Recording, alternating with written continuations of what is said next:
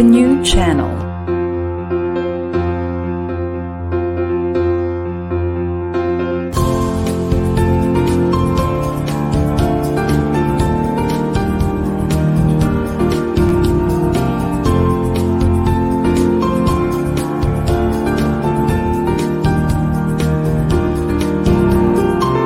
The new channel. Hashtag TNC Now.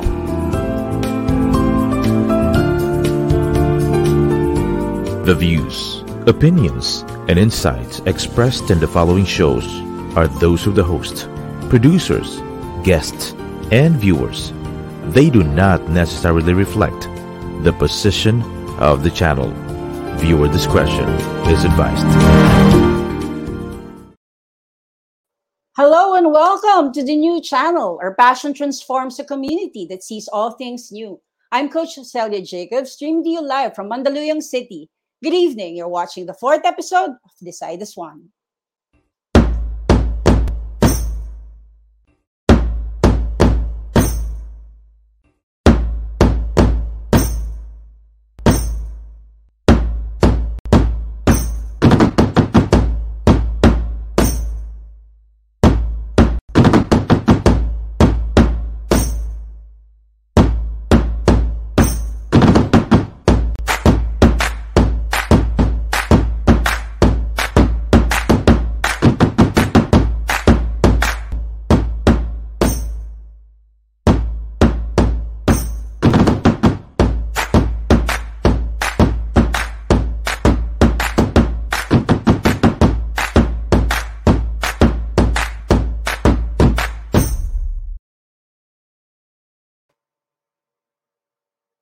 Hello, good evening, everyone. Happy Sunday. It is our 4th episode for Decide as One. It's a halalan special for our TNC network, and we are very happy that you're still joining us. And sana, no, with these conversations na we're making at itong mga points na binibigay namin sa inyo will help you finally decide kung sino talaga ang karapat-dapat na iboto natin this coming election sa Mayo 9.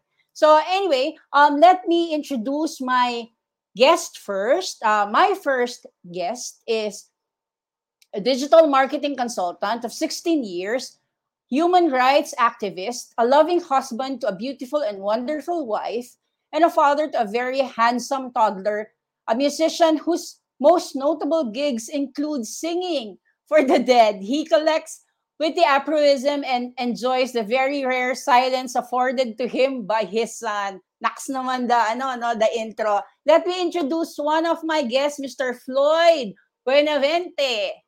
Hi, Floyd. Hello po. Magandang gabi at maraming salamat po sa pag-imbita sa akin sa inyong show. Okay. Grabe, bago ko introduce lahat, no, all of my guests, I want to let you know that Floyd is one of the few people who really parang made me, ano ba tawag sa sa lengguwahe ngayon, woke. siya talaga yung some mga 5 years, more than 5 years ago, when after 2016 or before 2016 happened the election, si Floyd talaga yung very clear yung gusto niya sabihin sa people around in the community, and I've been following him, and basta feeling ko sa mga panahon na to, this is the time na parang I want to hear Floyd's opinion ulit, because I've been following this guy, and I really talagang sobrang respeto ko sa mga binibigay nitong parang mga features or comments or whatever sa page niya, sa mga nakikita namin, kasi talagang binibigyan ka ng idea what's really happening. Talagang if we're really fighting dun sa mga fake news, misinformation and all, hahanapin mo yung mga sources na talagang may pinaghuhugutan at alam kung saan hahanapin ng tama. So I'm super, super grateful that you gave me this. You accepted this invitation, Floyd. Okay? The honor is mine po, Coach. Wow, thank you. Now, our next guest is both a Philippine and Australian lawyer. He previously worked in the Philippine office of the Solicitor General General, where he assisted in various ill-gotten wealth cases, is one of the poll watchers of the Liberal Party and in Melbourne, Australia for the 2022 Philippine general election. Let me welcome Attorney Moses Florendo. Hi, Attorney! Hi, Good Moses. evening. Good evening po, ma'am. Good evening sa inyong lahat. Salamat po sa invitation niyo na ma-express namin yung aming opinion about the election and at the same time kung paano natin matatahak tong moment sa ating bansa. Salamat po. Thank you, Attorney Moses. Moses, sabi ni Attorney kanina, Moses, pero syempre na-early attorney yung pagiging attorney, no? Parang hirap hindi sabihin yung attorney. Anyway, si Attorney naman, he was recommended to me and natuwa ako when I read what he's been doing and yun nga, gusto ko rin i-thank you kasi alam ko darating lang niya ulit. He's from the Philippines. Dapat kasama pa yan sa one of the biggest rally. Pero andyan ka, mainit-init pa yan na lalapag lang niya ulit sa Australia. You're streaming from Australia, right, Attorney? Yes, ma'am. Melbourne po ako. Pero hindi po masama ang loob ko na hindi ako nakasama sa rally kasi naka-attend naman ako dito ng meeting de avance sa Melbourne kanina lang. Wow. So, okay lang. Right. Sige, you have to make kwento. Kwento mo sa amin yan, what's happening there at saka ano ang mga efforts of people around the globe para sa ating upcoming election. Okay, our next guest is coming from another side of the globe. Grabe, sobrang nakakatuwa naman itong mga guests natin. Talaga mga Filipinos from different places, different parts of the globe. Talagang pang world class tayo, no? So our next guest is a 26-year-old critical care nurse working in Royal Hampshire County Hospital in the United Kingdom. She earned her degree from the University of Santo Tomas in 2015. Her advocacy, better healthcare for people of the Philippines. Join me in welcoming Maria Isa Sales, streaming live from UK. Hi, Isa.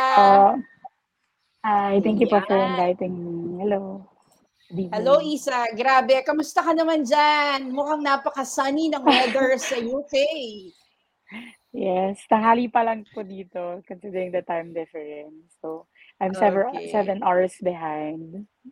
Ayan. Let me first, parang give my appreciation. Thank you for being one of our heroes talaga, frontliners na Pilipino, helping talaga the world to mas medyo maging maayos, ma-handle natin this current crisis that we're still going through right now. Alam namin na, kasi I'm friends with several frontliners around the globe at alam namin yung hirap. And siguro dito sa conversations na gagawin natin, we need also your points, your opinions on how this election would help the industry that you're in, yung grupo na tumutulong talaga para mas lalong paging malusog ang ating mga Pilipino at ang mga tao sa paligid natin. Okay, so without further ado, let's start the ball rolling. Thank you for our guest. And ang topic natin for the 4th episode is, bakit nga ba siya ang karapat-dapat? Why he or she is your best bet? Actually, we invited several guests also, but some of them begged off. Some are medyo hindi pa ganun ka-comfortable na maging exposed yung views nila. Some naman have parang other opinions on na hindi nila siguro parang ganun pa ready to express. So sabi ko, sige, i-comment na lang nila or whatever. But then again, super thankful ako sa mga dumating ngayon because nakikita, di ba, minsan, yun yung hinahanap natin eh. We need to show up. We wanted to stress something. We wanted to show people what we are, parang yung conviction natin, what we believe in. And if this is what's really something na gusto nating ipakita o i-share, malaking bagay na nandito kayo, showing up, telling us why, and what are the reasons, diba? So anyway, with that question sa ating episode, let me ask Floyd, tanong natin si Floyd, bakit nga ba karapat-dapat ang iyong pambato? Mukhang kitang-kita ko na kung sino yung pambato. That giveaway yung yung green screen mo. Okay. Well, una-una, yung karapat-dapat, napaka-subjective na term. ang pinakamagandang, kasi what you can't measure doesn't exist. So ano yung basehan natin for one to be able to choose kung ano yung karapat-dapat? So ano ba talaga yung leader? Ano ba talaga ang pagiging presidente? Ano ba yung trabaho nun? Unfortunately, kung titingnan natin sa mga eskwelahan, hindi na halos sinuturo kung ano talaga yung qualities ng leader. Nagtaka ako back in 2016, bigla na lang binoto si Duterte na has a lot of cases in human rights violations. Tapos, talagang bastos talaga yung bibig niya. And yung mga bata, nagmumura siya, all the while, parang, yung ba yung quality ng leader? Ano ba talaga yung quality ng isang presidente? It came to a point na nahihiya ka na maging Pilipino dahil parang, is this the best that we could be? Na yung leaders natin, actually your leaders reflects your values as a nation. So for whatever reason na that happened, I think nagkaroon tayo ng, it's a moral question rather than just um, a case of ano ba yung nagawa niya. Kasi it matters yung integrity ng tao and also yung puso ng individual sa pagtulong sa taong bayan. Ngayon, kung titingnan mo naman kasi si Lenny, what's the worst that could happen if she wins? Yun ang tanong ko What's the worst that could happen if Kiko doesn't win or Lenny doesn't win? Yun ang tanong. Mas lalala ba sitwasyon ng Pilipinas o hindi? Mas gaganda ba siya o hindi? Kasi sabi nga nila, if you're going to vote, you vote for your country. Pero problema kasi ron, iba-iba naman ang gusto ng tao May mga tao kasi, like, ito full disclosure I was a former pro-Marcos loyalist. As in solid loyalist ako. And also, ang tingin ko kay Duterte noon was like, wow, ang galing-galing niya. And then my friends talked me out of it. About naman dun kay Marcos, like, I really researched myself to death almost. Talagang grabing cognitive dissonance. And integrity matters and values matters. Like, the quality of a leader matters. So, si Lenny, kung titingnan mo, ang problema lang sa kanya, sa sobrang linis ng pagkatao niya, sinisiraan na lang siya, nine-name call na lang siya. Lenny Lugaw, Len Lugaw, Len Lutang. Alam mo yun, para tayong bumalik ng elementary, na dahil sobrang ayaw mo yung tao nagper-perform, nine-name call mo na lang. So, napaka-petty. At to the point na, isipin mo pati yung mga anak niya, dinamay na.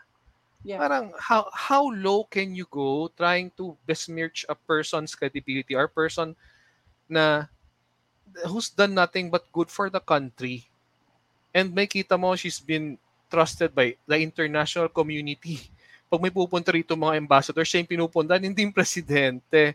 So, if you think about it, ako sa totoo lang, at first sabi ko, ayoko siya maging presidente. Bakit? Kasi bugbog na siya. Since 2016, 2015 pa nga lang sinisiraan na siya. Gusto ko sa kanya makapagpahinga. She's done a lot her entire life. I feel pa nga na hindi pa nga niya na-mourn yung passing ni Jessie I mean, imantakin mo yon, namatayan ka ng asawa. Pagkatapos biglang ipupush ka sa spotlight, mag-VP ka all of a sudden. Kahit naman may maitutulong ka, mabigat pa rin yun. Parang sa akin, parang pagpahingin yung tao, she doesn't deserve what's happening to her and what's being done to her as a person. Pero sabi nga nila, doon mo makikita yung quality ng person na despite that, sabihin niya mas radical lang magmahal. Imagine mo mamahalin niya yung mga gumagawa ng masasama sa kanya and gumagawa pa siya na mabuti despite that. Sino man namang hindi matatamaan ng puso na yun ang leader na gusto ko. Gusto ko na leader na talagang may kasama ka, na andyan sa pandemya, konting trahedya, tutulong siya. Ito last bago noon kasi panahon ni Pinoy, like kampante ako pag nagkakaroon ng mga disasters, trahedya or any natural problems, may gagalaw Ngayon sumabog na yung Taal, nagkalindol na, nagkabagyo. Ano anong natawa na pala ng mga tao? Tayo pa rin nagtutulungan. Nag-community pantry pa. Yung community pantry, ni Red Tag pa. Tinawag pa ng mga, tayo na nga nagtutulungan sa sarili natin, tayo na lang ang tumutulong sa isa't isa. Gagawan ka pa ng Matrix. so, alam mo yun, nung nag-decide si Lenin na tumakbo, naawa ako sa kanya. Kasi, alam ko sisiraan talaga siya. Ganun na mangyayari. Up to the point na talagang maaawa-alan talaga sa tao. Pero, alam mo yun, she even decides na, okay, ang laban na to, dahil tumakbo si Bongbong talaga. I think mas makapagseta si Atty. Moses doon. Okay. Bongbong is a bigger evil, I would say that.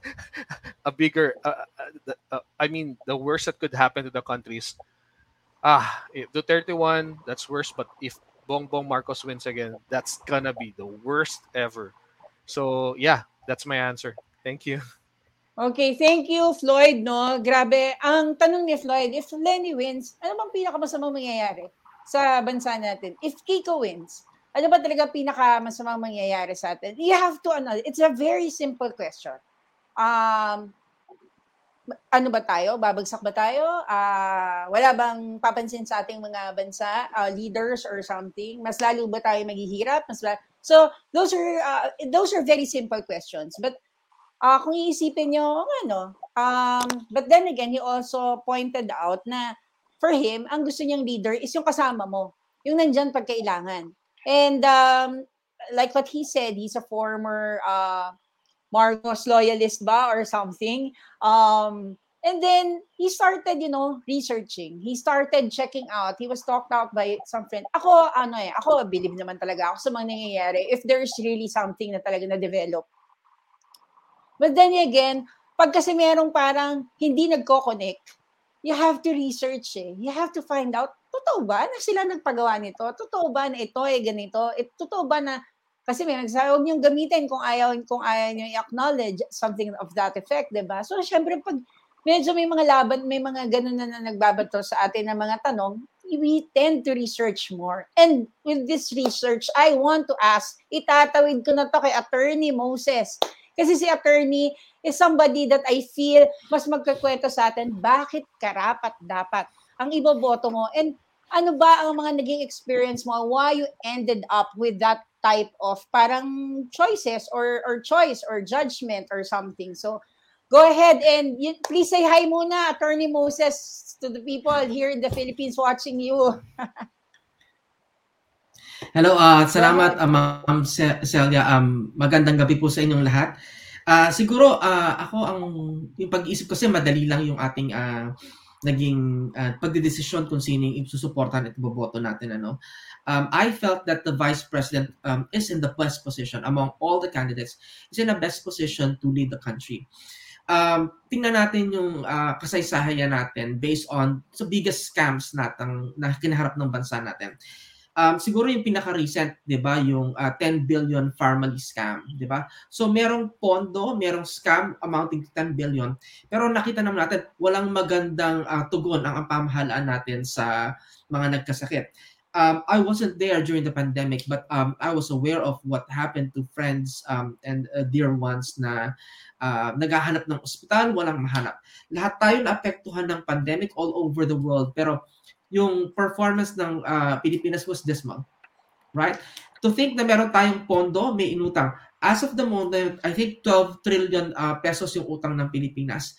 And mostly yan dahil sa pandemic. So you had that 10 billion na involved sa Pharmally scam, and yet ganun lang yung ating response sa mga Pilipino na naapektuhan ng pandemic. At pag nagreklamo ka pa, eto na ang mga trolls, sasabihin na worst citizen ka pa.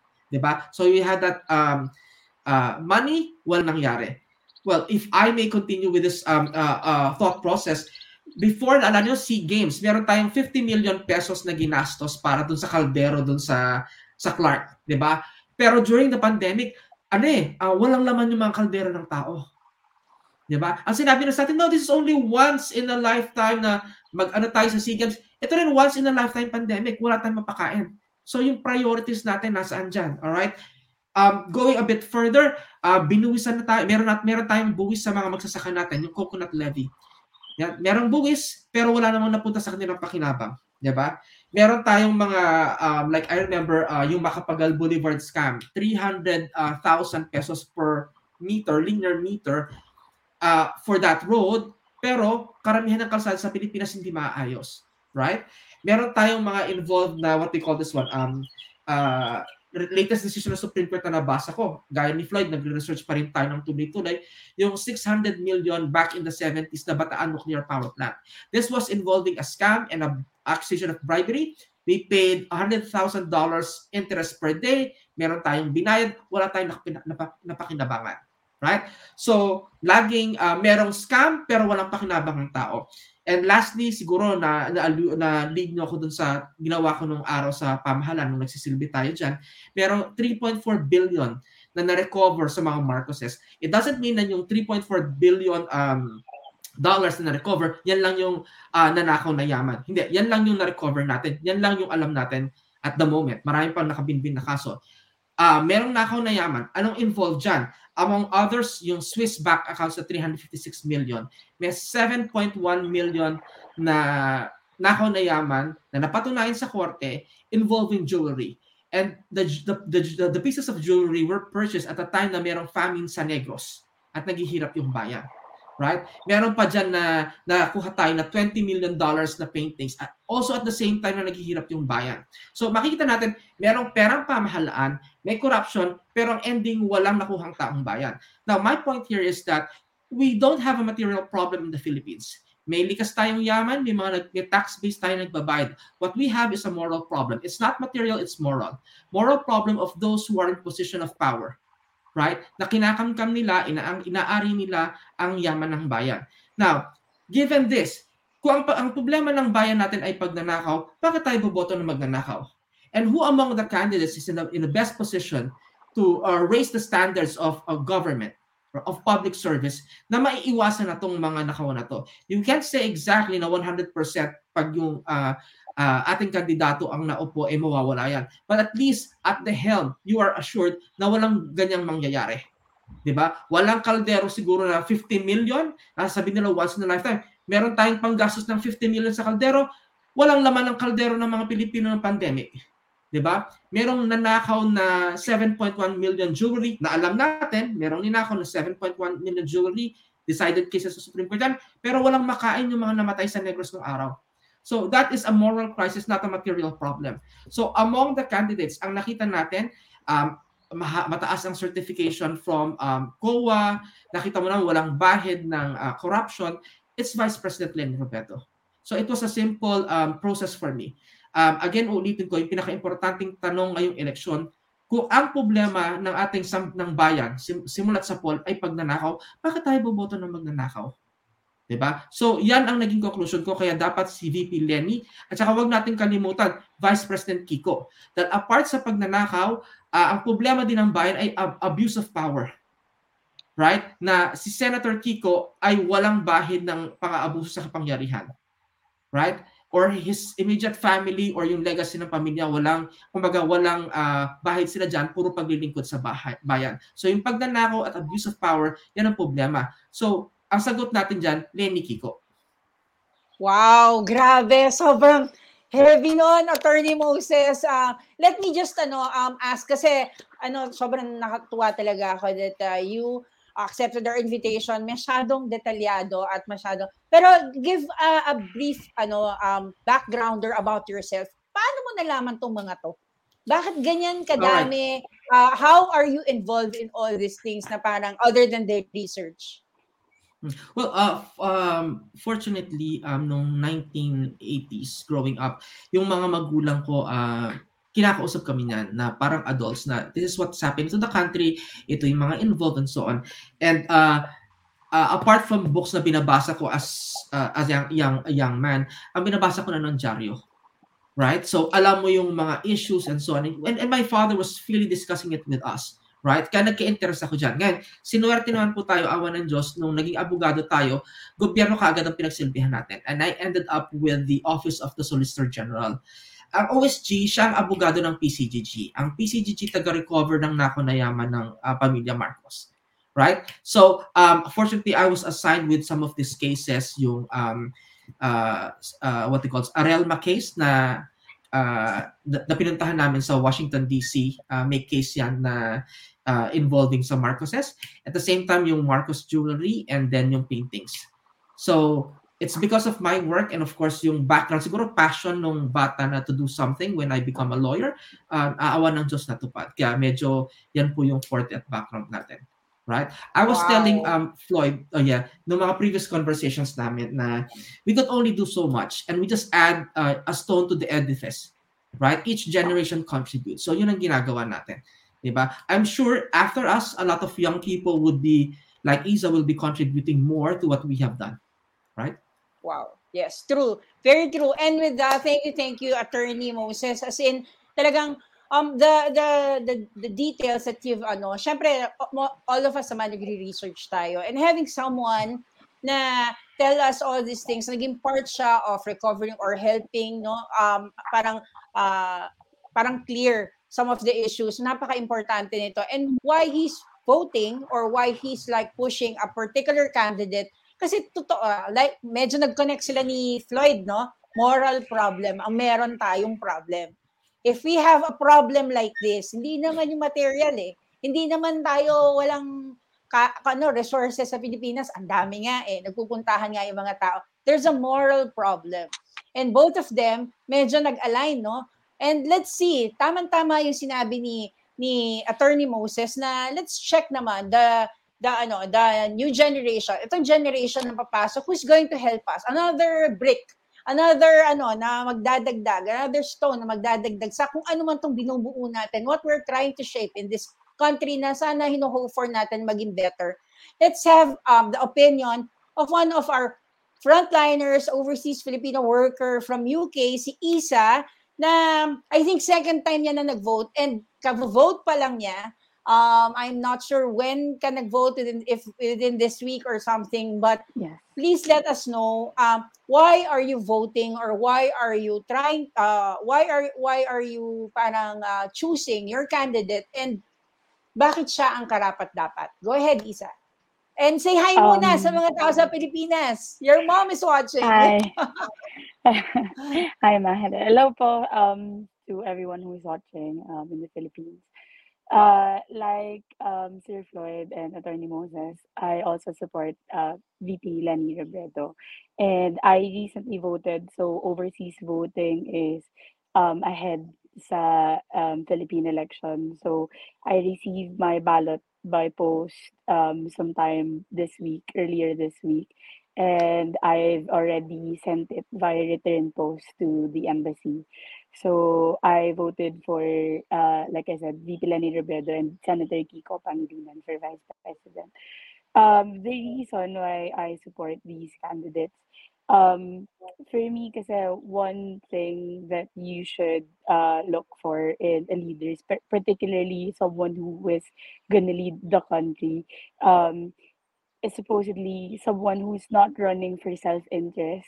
You need to vote for someone who is actually running for this post because they want to help the people.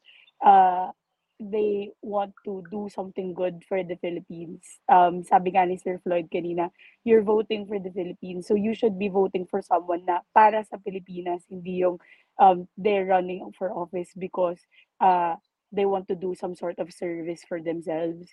Kasi kaya nga, di ba, this is public service. You're trying to be of service to the Filipino people, not to yourself. So supposedly, for me, you should really vote for someone who has genuine concern for the country and its people. Kasi, like, if you put someone who's running out of self-interest, anong mangyayari sa'yo? Anong mangyayari sa kapwa Pilipino mo? And what's gonna happen to the country if this person is trying to get a position in the country just to be able to do something for themselves? So yeah, and out of all the candidates that declared running for presidency, isang tao lang kasi yung nakitaan ko ng as in like genuine concern for the people, genuine concern for the Filipino people. Someone na makita mo talaga na the reason they're doing this is because they want to genuinely help the people, genuinely apply change for the country. Yung gusto talaga niyang matulungan tayo na ibangon muli yung Pilipinas, which is honestly right now, recently, the past how many years, especially with the pandemic, the morale in the Philippines is like at its all-time low. And this person, over the last how many months of the campaign period, you can see how much she's inspired yung pagbangon muli, like the spirit of yung getting together in order for a cause. It's very much alive and sobrang heartwarming. Like watching all the rallies, even just online from here, even if I'm like on the other side of the world, nakikita mo that like VP Lenny has really like ignited some sort of like flame within the people, because everyone wants genuine change, like real good change. And I I feel like we should support someone who will be able to provide that and inspire that within the people. Um, like sa mga candidates, I don't see other candidates who like nai-inspire yung supporters nila to do good and to do better. Kay VP Lenny ko lang nakita yung she inspires the people to do good like she does. Wow. Grabe, no? Iba-iba ang way natin to explain why we are choosing who we are choosing. But bottom line, it is all aligned. No? Nakikita natin that we're very parang hungry for change. Sobra yung need natin for a better or an inspiring leader na pwedeng i-lift yung ating bansa. Because like what Floyd nga rin said kanina, parang paano ka naman magiging proud to become a Filipino kung parang what is happening to our country is what is happening now, di ba? I don't think that the number of people going to the streets right now is doing that just because gusto lang nilang manood ng concert. I know everyone knows also because my co-host has a different, wala kasi yung co-host ko dito, si Sir Nato, but I am for Kulay Rosas na bukas. And I'm very proud of that. And it is all because I'm a mom. I'm a mom who wants something, who wants yung, alam mo, certainty kahit papano, kahit hindi naman sobrang sigurado, pero kahit papano, meron kang kasiguraduhan na hindi na tayo pababa. Kasi if this is going to continue, sobrang naawa ako sa Gen Z ko pa eh. I still have a Gen Z with me na parang still, parang alam mo yun, marami pang gustong gawin and baka hindi na ma-experience whatever I have enjoyed during my years na nag-aaral ako, nakakuha ka agad ako ng trabaho or something. It was not easy. But definitely with what's happening right now, mas mahirap.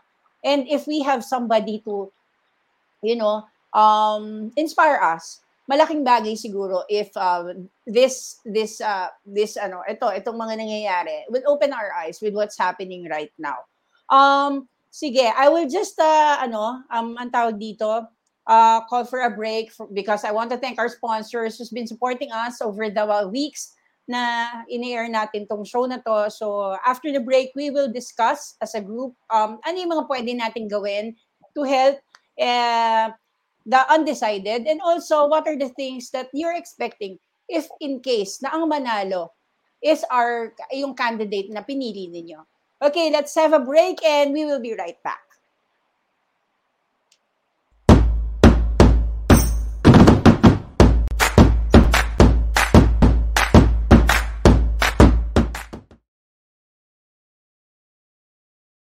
Welcome to Strata Results, where we take a partnership approach to ensuring that your business processes, chosen technology, people, and information are aligned to support your business. Strata Results, partnering for your success.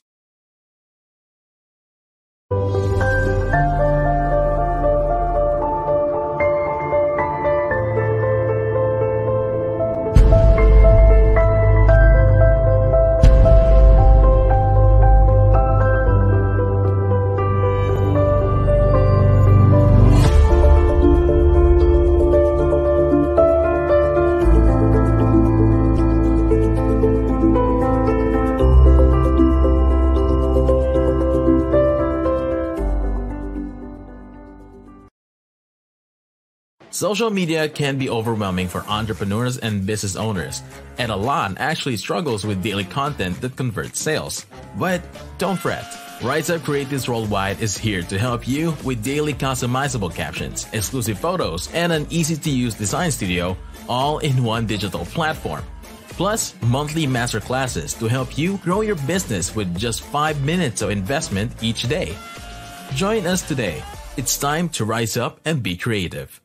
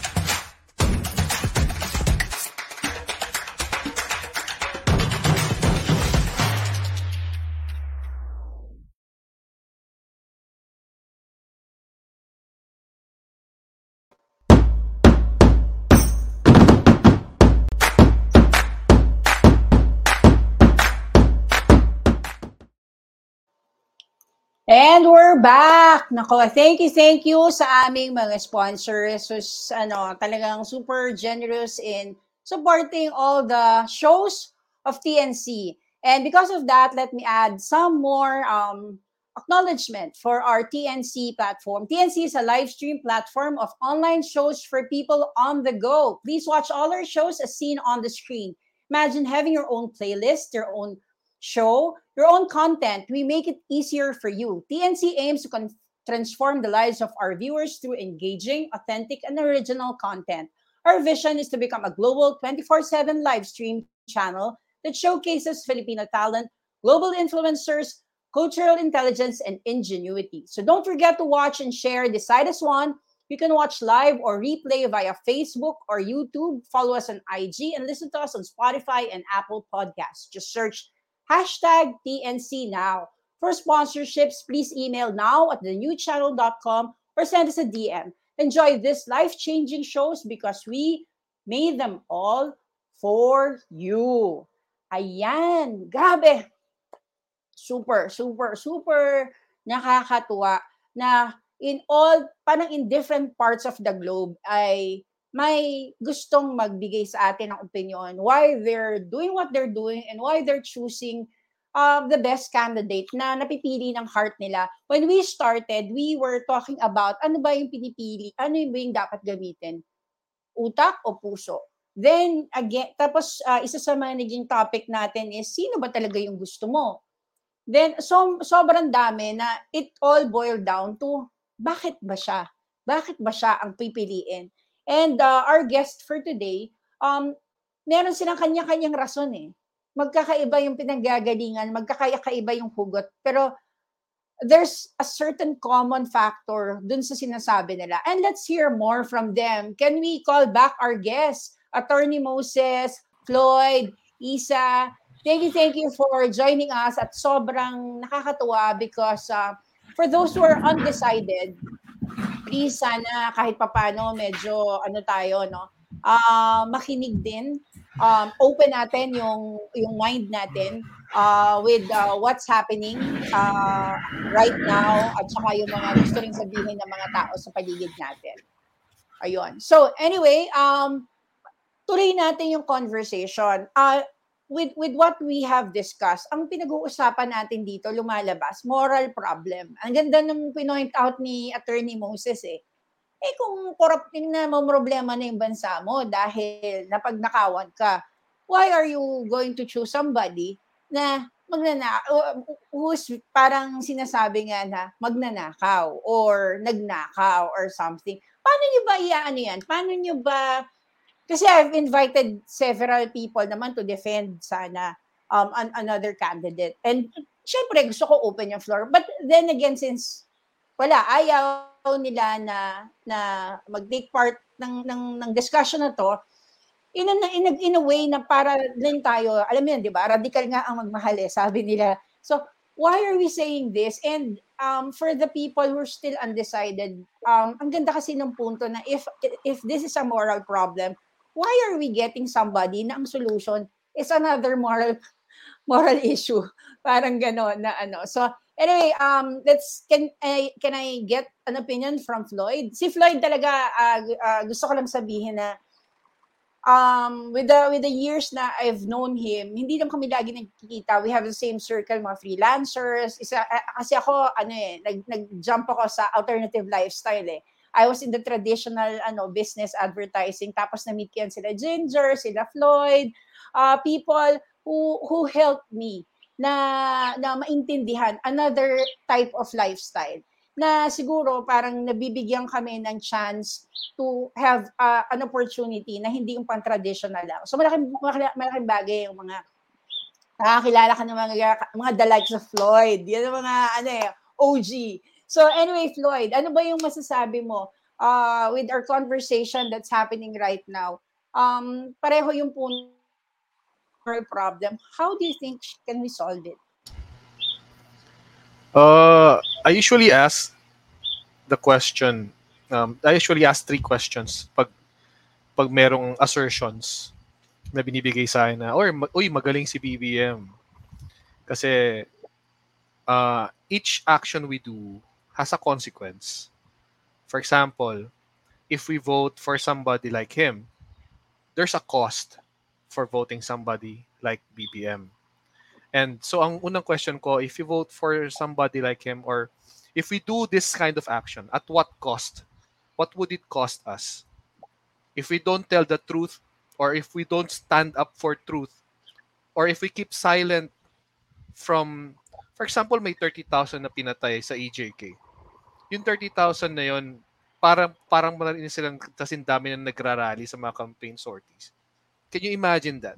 If people kept silent for how many years, but if we continue being silent, ilang pa mamamatay? So, naniniwala kasi ako na courage is better than being comfortable.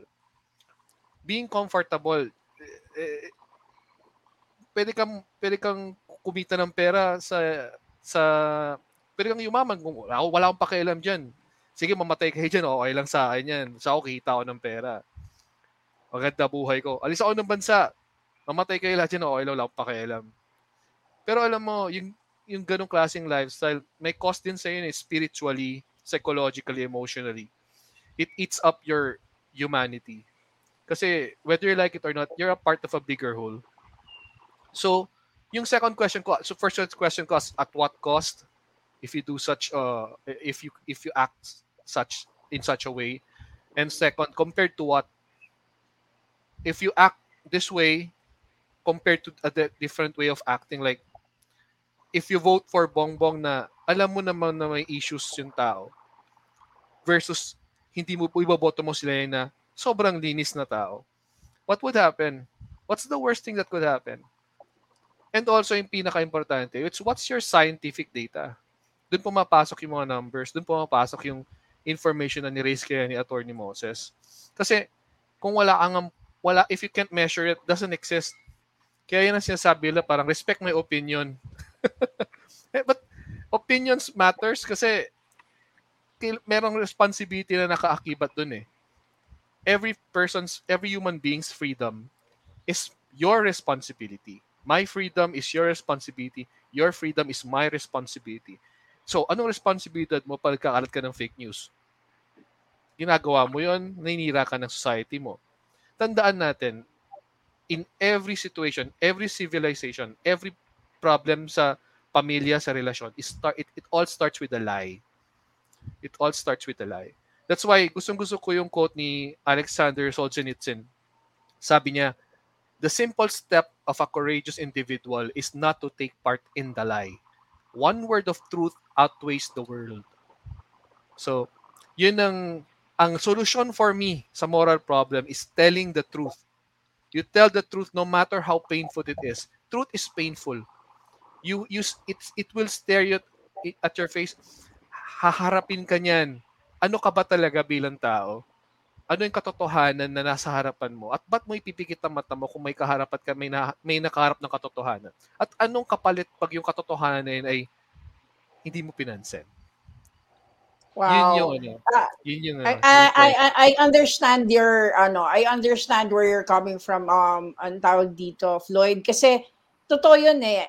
In kahit saang unit, family or organization or community, when you start something with a particular lie, tapos hindi mo masolusyonan, you end up again creating another lie para hindi na lang lumaki. Tapos another lie. And then, may kukonsyaba na. Then the kukonsyaba person is magkakaroon ka na ng utang na loob and all these things. I understand. And when you said nga na sinabi mo kanina na what's for us to lose ba talaga? If we're going to choose somebody na hindi naman natin sinasabing, kasi we're not, ako kasi, known fact naman yon na I'm voting for VP Lenny. Pero kasi hindi natin sinasabi na basta binoto natin, pag may mali siya, hindi natin i-call out. True. Hindi naman yun yung punto natin eh. Ang punto natin dito is for the coming, itong transition na next government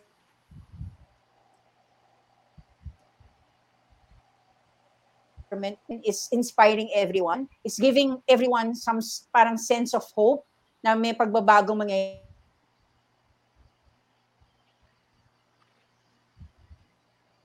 Ng klaro, structure, at saka may mga plano? Or are we going to choose somebody because yung opinion natin eh. And because dyan ako sa probinsyang yan nanggaling. Because yan ang gusto ng lola ko. Or because nung kabataan namin, yumaman kami dahil sa suporta or whatever ng isang pamilya na konektado sa isang pamilya. I mean, this is something na what's happening right now, I feel lang na it's more hindi na tayo. If iisipin pa rin natin yung tayo, medyo napakaliit ng sinosolve natin. Think of the bigger picture. Gaano na ba tayo kabagsak? Gaano na ba natin kailangan ng tulong? Gaano na ba natin kailangan ng solusyon? Because this moral issue, this moral problem that we're in this country is so deep talaga. We're in talagang deep trouble or whatever. Pero anyway, thank you with your opinion, Floyd. Attorney Moses, kasi you're there and narinig ko sinabi mo, and I know naman that there are so many people na sinasabi, ba't ka nakikialam? Nasa ibang bansa ka na. And some will think na parang, ay nako, you're saying that because, pero alam mo, you're one of the few nga na alam ko na medyo iba eh. Kasi most of the overseas Filipino workers na kakilala ko is on the other side of the fence. Medyo mas gusto nila the other candidate. Why, other than the fact that you help parang recover whatever really is parang ninakaw or sa ating bansa, Marami ba kayo dyan? And why do you think people like you and Isa na nasa ibang bansa still wants to make a difference? Okay. Well, what they call, so first, I think sa Melbourne, under 5,000 ang registered voters, overseas Filipino voters, about 2,500, I think, more or less. Well, gaya naman kasama ko kanina na nasa meeting de avance dito sa Melbourne kanina sa Flagstaff Gardens. Meron kasi kaming connection sa Pilipinas eh. Hindi mo matatanggal sa amin na porket nasa ibang bansa kami, naputol na yung relasyon sa Pilipinas. Andyan ang pamilya, diyan ka lumaki. At saka syempre, natural, what they call, sabi nga nila, yung Philippines ang mother country namin. 'Di ba? So, nandyan pa rin yung tawag doon yung pagmamalasakit mo at gusto mong makatulong. To be honest, medyo marami nagsasabi sa akin sa Facebook na nangaaway na, andyan ka na, masarap ng buhay mo, bakit nakikialam ka? Actually, they're missing the point. Kaya nga kasi nakikita ko kung ano yung buhay dito at ano yung hindi nangyayari dyan. Diba? Primero, I think, yung answer natin is very simple kung paano i-deal lahat to eh. Diba? If I may have this religious tone, first commandment, diba? Huwag mong Diyosin ng iba, isa lang ang Panginoon mo. Problem in our culture is pag pangulo ka, lalo pag pangulo ka, dinidiyos nila yung pangulo na parang kailangan hindi magkamali. At lahat ng sumuway sa kanila, branded na worst citizen, irrelected, or something. At gagawin nila lahat, huwag nang mapahiya yung pangulo. Diba? That is one thing that we don't see in advanced countries, in countries where the government are really very responsive to the needs of the people. Hindi nila dinidiyos ang mga politiko, lalo na ang pangulo nila. Diba? Pag nagkamali, kakasuhan. Pag nagkamali, pabababain. Diba? So, yan yung nakita ko. And at the same time, balik tayo dun sa mga Pilipino na kasama namin kanina dito, sila ay very concerned nga dun sa nangyayari sa Pilipinas. Oo, masarap ang buhay kahit paano compared sa Pilipinas. Although, malaking sakripisyo ang nasa abroad ka, hindi siya walk in the park. Pero, nakikita namin din na parang kawawa naman yung mga kasama natin sa Pilipinas. Now, you raised a fine point. Bakit maraming Pilipino nasa overseas ang nasa kabila? To be honest, hindi natin alam ang sagot dyan eh. Kasi kaya karamihan sa kanila umalis dahil walang opportunity sa Pilipinas. Dala ng corruption. Right? Yeah. And kilala naman natin among the candidates kung sino ang pamilyang involved sa corruption. Diba? It was during the time of the late dictator na talagang marami ang Pilipino talaga ng ibang bansa. And at that time, karamihan dyan, mga seaman, mga DH, and so on. Right? Kaya marami naglabasan, dalawa ng opportunity dito. And I think people fail to see that the reason why they were not able to see their families for years while they have to toil under foreign masters is because of the corruption during that administration. Diba? Siguro nga parang naghahanap lang sila. I think naunahan tayo kasi ng social media. And we are decades late in addressing the Marcos issue. Kaya napalala ito. I think after the revolution, people thought, you know what, napatalsik natin and they'll never come back. Unfortunately, I think they began planning and plotting the return 26th of February 1986, the day after they were booted out. Right? So, yan ang naging problema. And, walang source of information ng mga kababayan natin overseas. And, the Marcoses made use of social media. I remember back in the early 2000s, kung naaalala niyo, may mga computer shops na ang ginagawa nilang screensaver ay si Bongbong Marcos with the windmill, which is not his project, as a background. So, doon pa lang, early 2000s, pinopromote na nila to sa screensaver ng mga ibang computer shops na, parang reimagining the dictatorship. Right? So, yun ang problema natin dyan. Naunahan tayo ng katakot-takot. Now, Floyd mentioned a very good point here, which is like telling the truth. My side here is to support his statement is the search for the truth. Ito na yung problema panahon pa nila Rizal, na paano natin masisift through yung kasinungalingan propaganda laban sa katotohanan. Dapat, I think, encourage natin yung mga mamayan natin ng critical thinking na hindi lahat ng ihaayon sa atin papaniwalaan natin. Na pag-iisipan natin na kumbaga, pagdududahan muna natin ng bago paniwalaan. Kaya marami sa atin ang nabubudol eh. may lumapit lang sa ating nakangiti, may iaalok or something, may sinabi na maganda na parang totoo, magandang graphics, maganda yung pagka-present sa Facebook, naniniwala na tayo. And I think, yun ang kailangan natin, tell the truth and search for the truth. Yun ang kailangan natin para maka-move forward tayo dito at hindi na maulit yung mga nangyari sa atin. Wow, thank you, attorney. Tell the truth and search for the truth. I think isa yun sa mga rene-request sa atin. Yesterday, I was watching live stream of the Vice President, and she was not asking for so much. And she was like saying na, ang gusto lang naman niya is, we accept others' opinions, but we search for the truth. Wag natin hayaan na, kasi for how many years nga daw, hinayaan niya ang social media na bahala lang, parang she never realized na ganun pala ka-powerful ang social media, na once hindi mo pinansin, nagiging truth yun sa iba.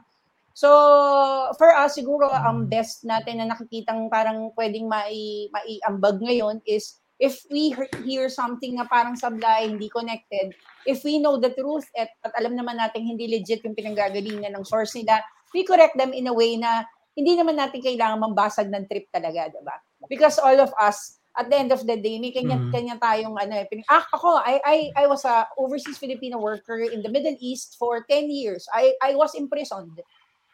I was imprisoned in the Middle East. I got out. I was sentenced not guilty, na sinabi sa akin na I was given a not guilty verdict, and naipanalo ko yung kaso ko. Pero pagbalik ko dito, napakahirap bumalik uli, napakahirap i-revive uli yung buhay. And all the more, after ilang years ko pa nagstay, mas lalo naging mahirap. Mas lalo ako natakot for my kids, mas lalo ako natakot dahil parang lalong nawala ng kasiguraduhan.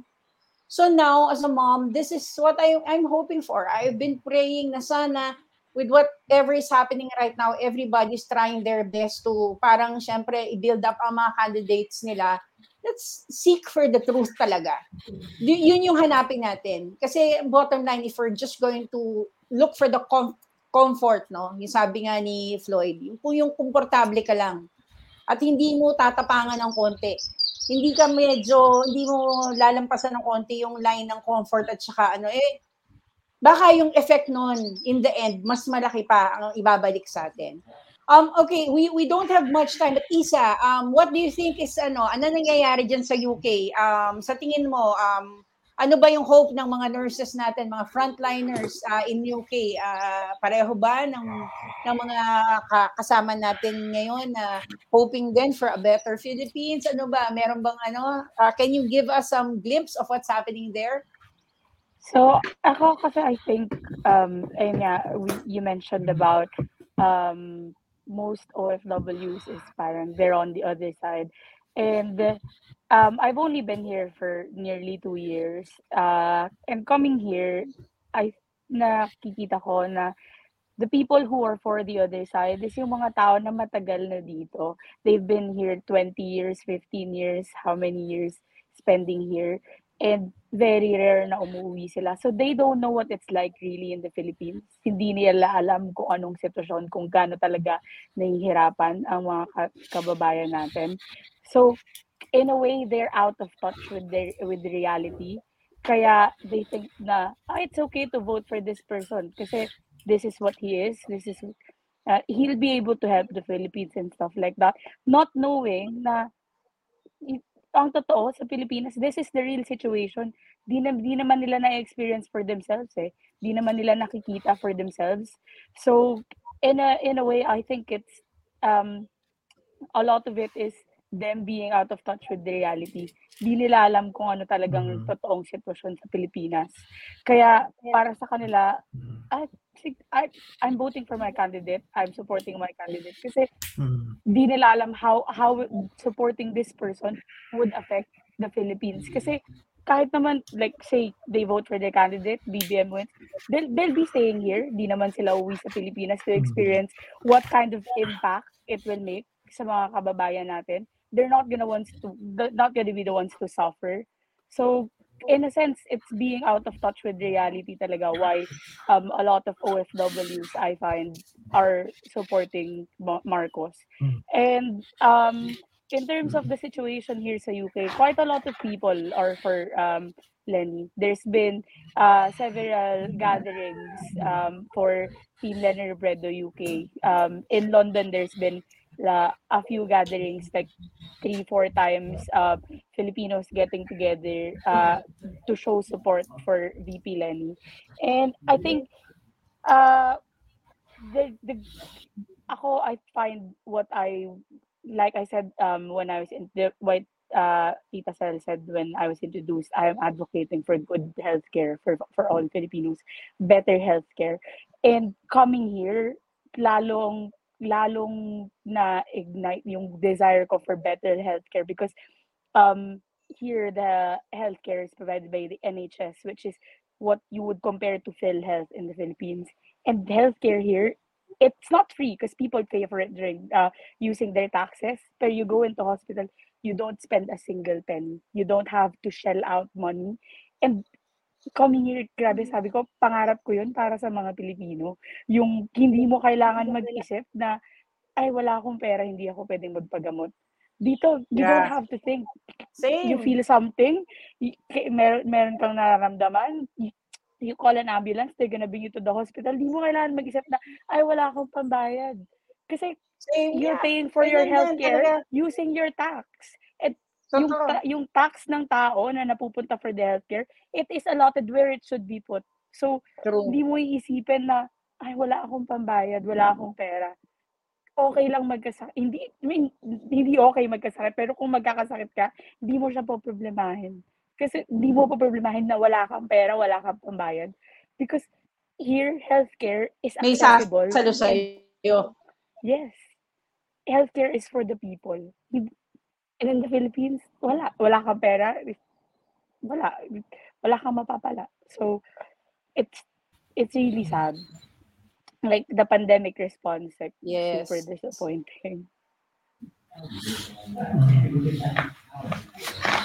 So yeah, and in terms of like deciding the moral issue, deciding on like bakit ka boboto ng magnanakaw. Ikaw nga, you're paying for your tax, di ba? As a normal citizen. As a normal citizen, you pay for your tax. Why are you gonna vote for a tax evader? Diba? Kung ikaw nga mismo, your money, tinatax yan ng government. So, tas boboto mo isang tao na how many years have they avoided paying tax? Yeah. I understand. Ako, naranasan ko rin yan. When I went to the Middle East, specifically in Qatar, Isa, say hi to your dad. He's in Doha. Ang tawag dito, ang healthcare doon napakaganda din. You have a health card, wala kang po problemahin. Ako, I had my baby there, wala problemahin. Teka, connect ko lang sa inyo ha. When I made kwento that I was in prison, na-frame up ako. Baka kasi iba yung maisip nyo. I was frame up ng PNP and I proved my employer wrong at nanalo ako doon sa case. Just baka kasi biglang makatong usapan na tayo, hindi maging klaro. So, those are the things, yung mga injustices na ang bilis na solve. Ay, isang punto ko yun. Pagdating doon, may pinakita sa akin na hindi maganda ang employer ko, nagsampa ako ng labor issue, na-solve. Lumabas nung totoo, I was given what was, kung ano yung tamang verdict for me. Though kailangan ko lumabas ng bansa, but still, nakuha ko agad ng napakabilis yung justice for me. Yun saling meron tayo eh.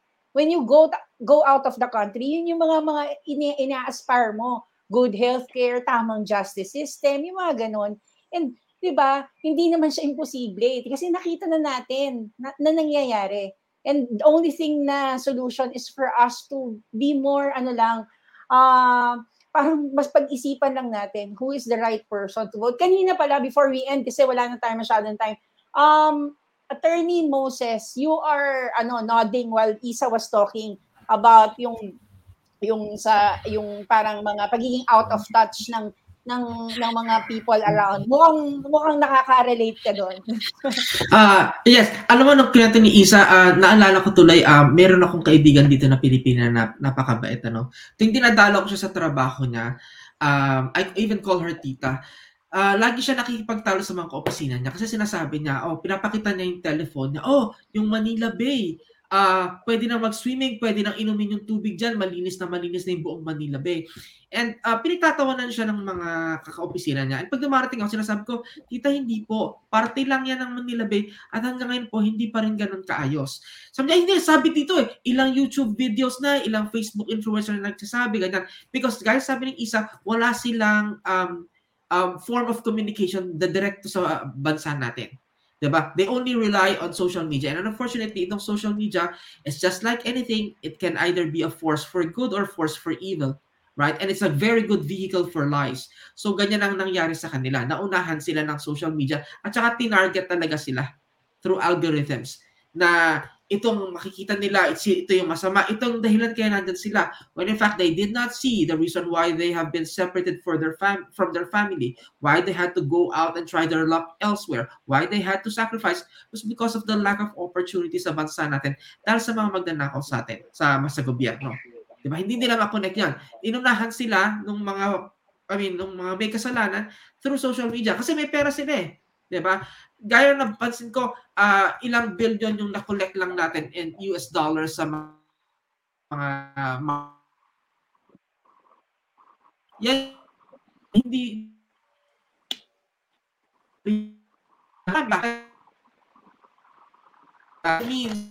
control social media sa sort ng nabi ni Isa.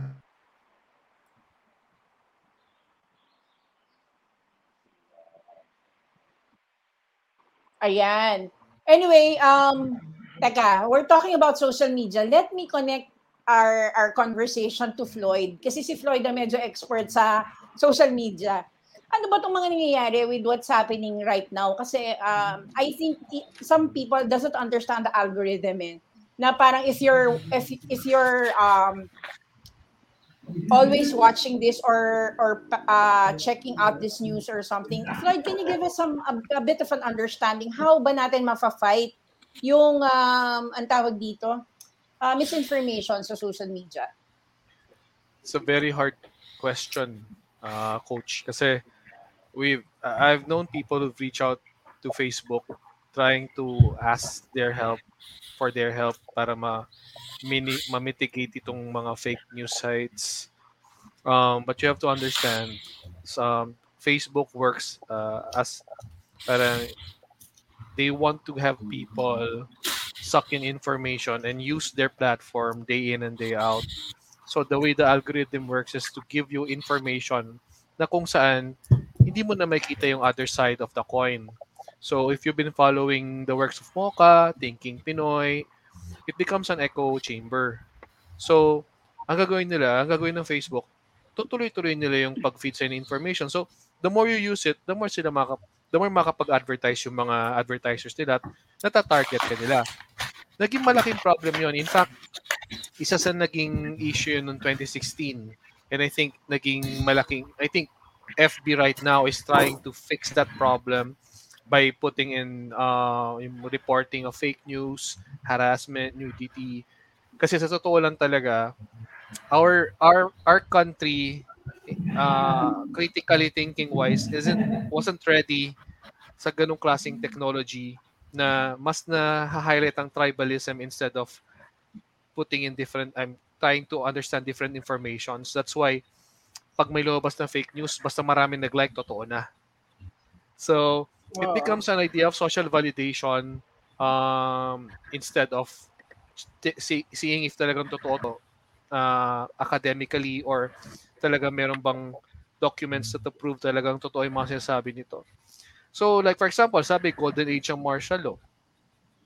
Tapos pakita yung mga gandang ginawa ni Marcos. And then what? May mga ganda siyang ginawa. Ako, aminado ko, may maganda siyang ginawa. First part na ginawa ng martial law, first 3 years, maganda. Pero at what cost? Yun ang tanong, after nun, ano nangyari?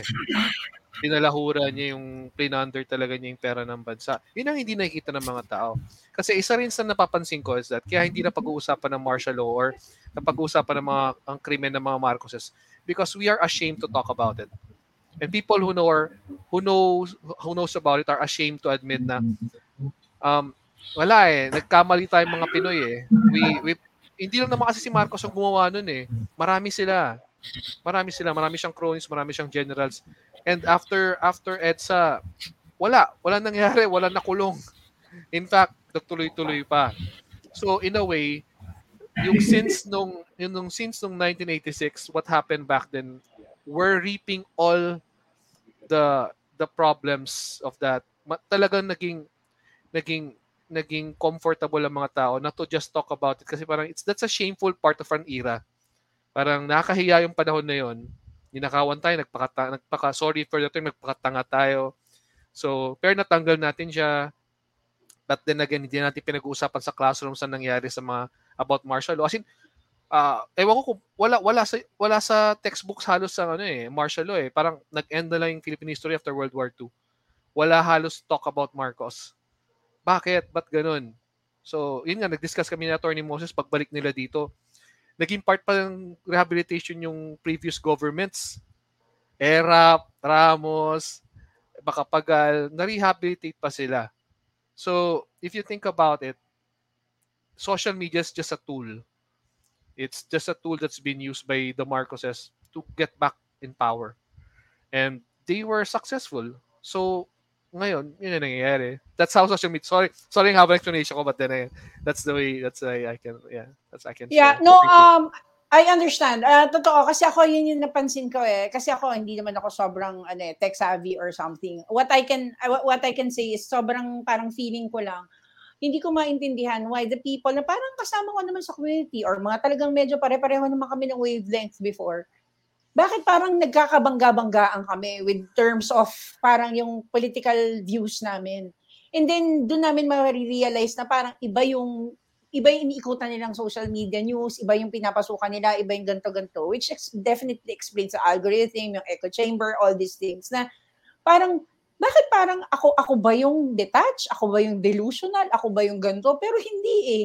Kasi ako yung nasa ground eh. Ako yung humihelp sa community. Ako yung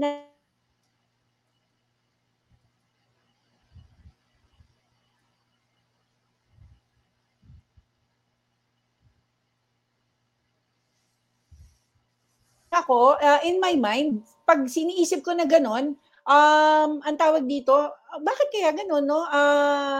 Hindi naman kami iba-iba ng pinanggalingan, pero bigla-bigla na lang when all these things happen, doon pala yon na parang if you're watching pala a specific something, doon ka na, parang minamagnet ka na to different people, different sponsors, different communities, saying the same sounds. Yes.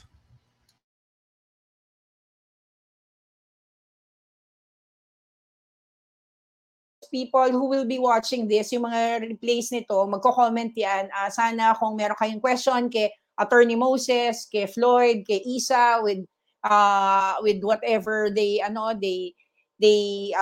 have discussed, PM niyo lang. So can I ask a message for everyone bago natin i-end tong show natin?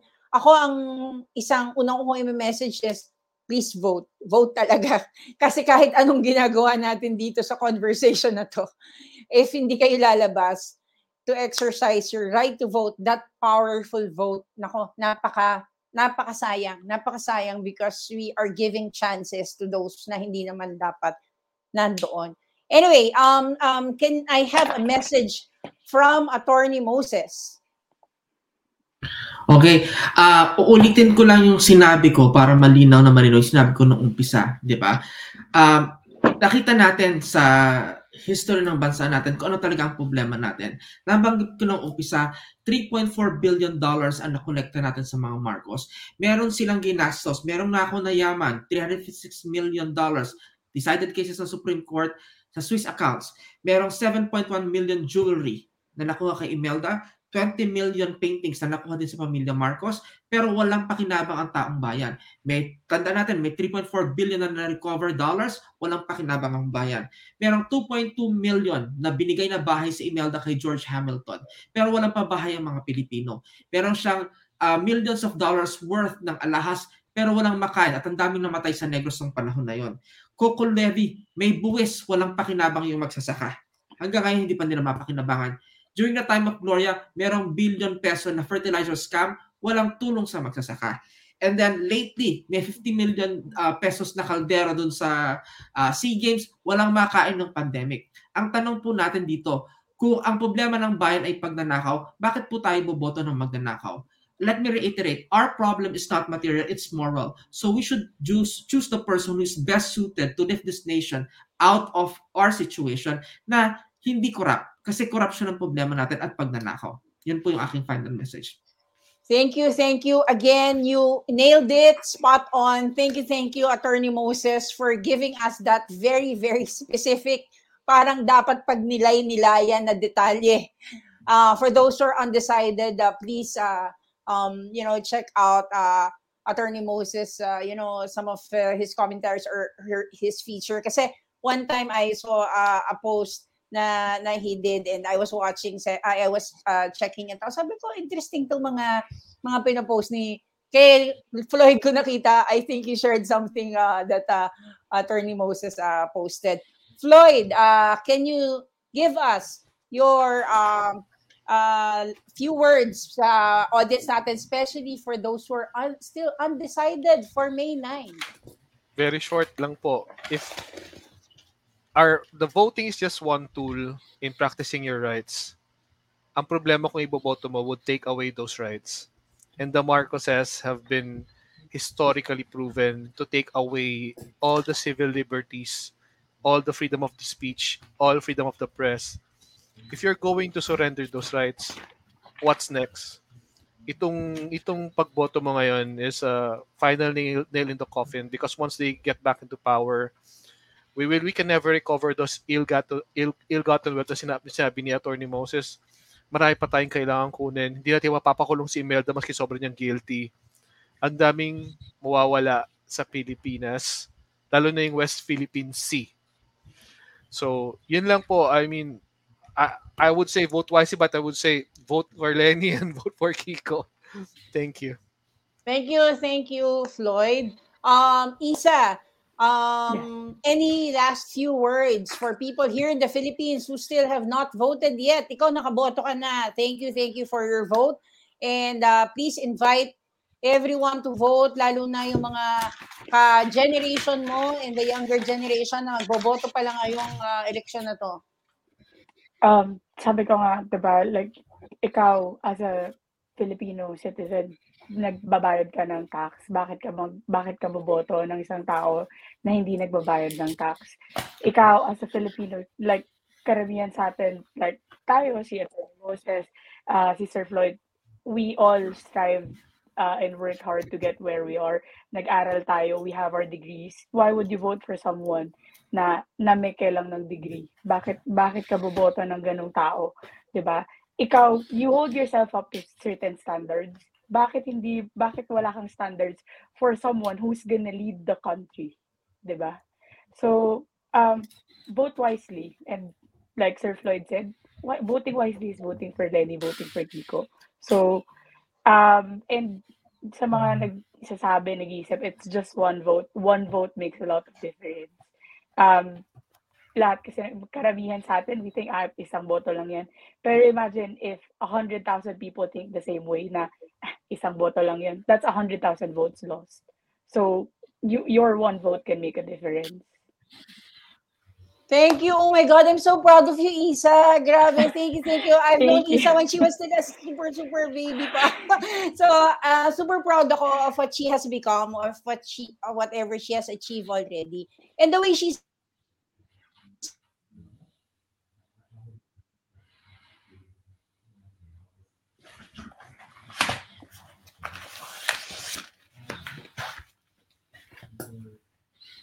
nating isipin na one vote hindi magmamatter. Parang ganyan na ako magsalita noon hanggang ngayon. And now, Isa, I've seen you when you were a baby, ganyan ka na rin magsalita. So talaga, medyo may kailangan na tayong ayusin. Because I think we need some development happening in our country. So super thank you to our guests from different sides of the globe, different sides of the country. Then ako, I'm from Mandaluyong. Floyd is in QC. Isa is in UK. Attorney Moses is in Melbourne. Pero honestly, isa lang naman ang pinipray for naming apat, and the people around us at mga tao na nagtatry gawin tong Decide This One na event na to, itong show na to, is for us to understand what are we missing if hindi natin inaalam yung totoo, and what will happen to us kung hindi natin i-exercise yung vote natin this coming election. So again, thank you to our guest. Thank you, Attorney Moses. Thank you, Floyd. Thank you, Isa. Thank you very much. Maraming salamat thank you. po. Mabuhay po kayo. Maraming salamat po. Thank you. Thank you. Ayun. Grabe. Thank you to our guests. Salamat sa lahat ng nandito, nagstay, pinanood kami. Inintindi punto por punto, lalo na yung mga detalye ni Attorney Moses.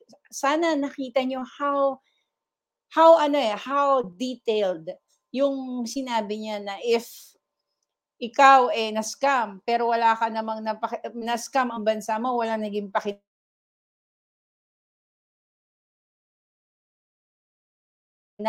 na nakaawan na bansa mo, walang napakinabang somebody na mawawalan ka.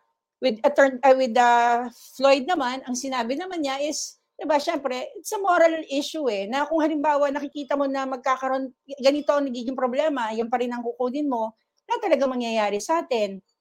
And sa totoo lang, ano bang ikakasama ng ating bansa kung ang pipiliin natin is yung wala talaga pang ginagawang atraso sa atin, diba? And with Isa, who's telling us na some of the people around is medyo out of touch, gawin natin medyo in touch sila of what's really happening. This is our chance.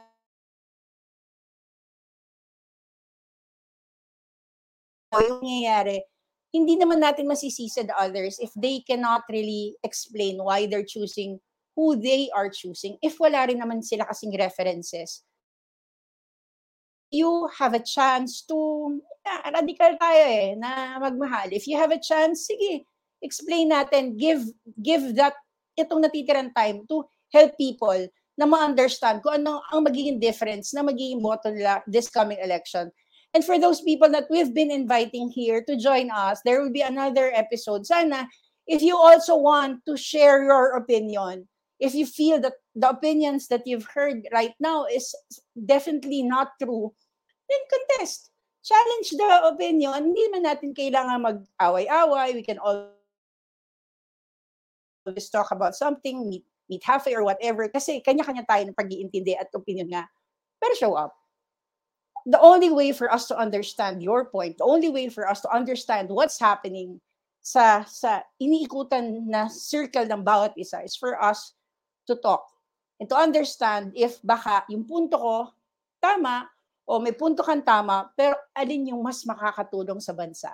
So with that, I really want to thank everyone for joining us for some of the episodes that we've produced for all of you. Sana for the next episode, I think that will be the last before the election. Join us again. And I hope that we will have more guests that will give more opinions and some ideas in the show. Pero super thankful ako sa line of guests na ito sa roster na naging guest ko today from different parts of the globe, sharing their opinion and giving us a glimpse of what they did as their ambag and what they are doing until now para lang mabigyan tayo ng isang mas better country in their own little way. So thank you again, and don't forget to vote, and always remember, we decide this one. Bye!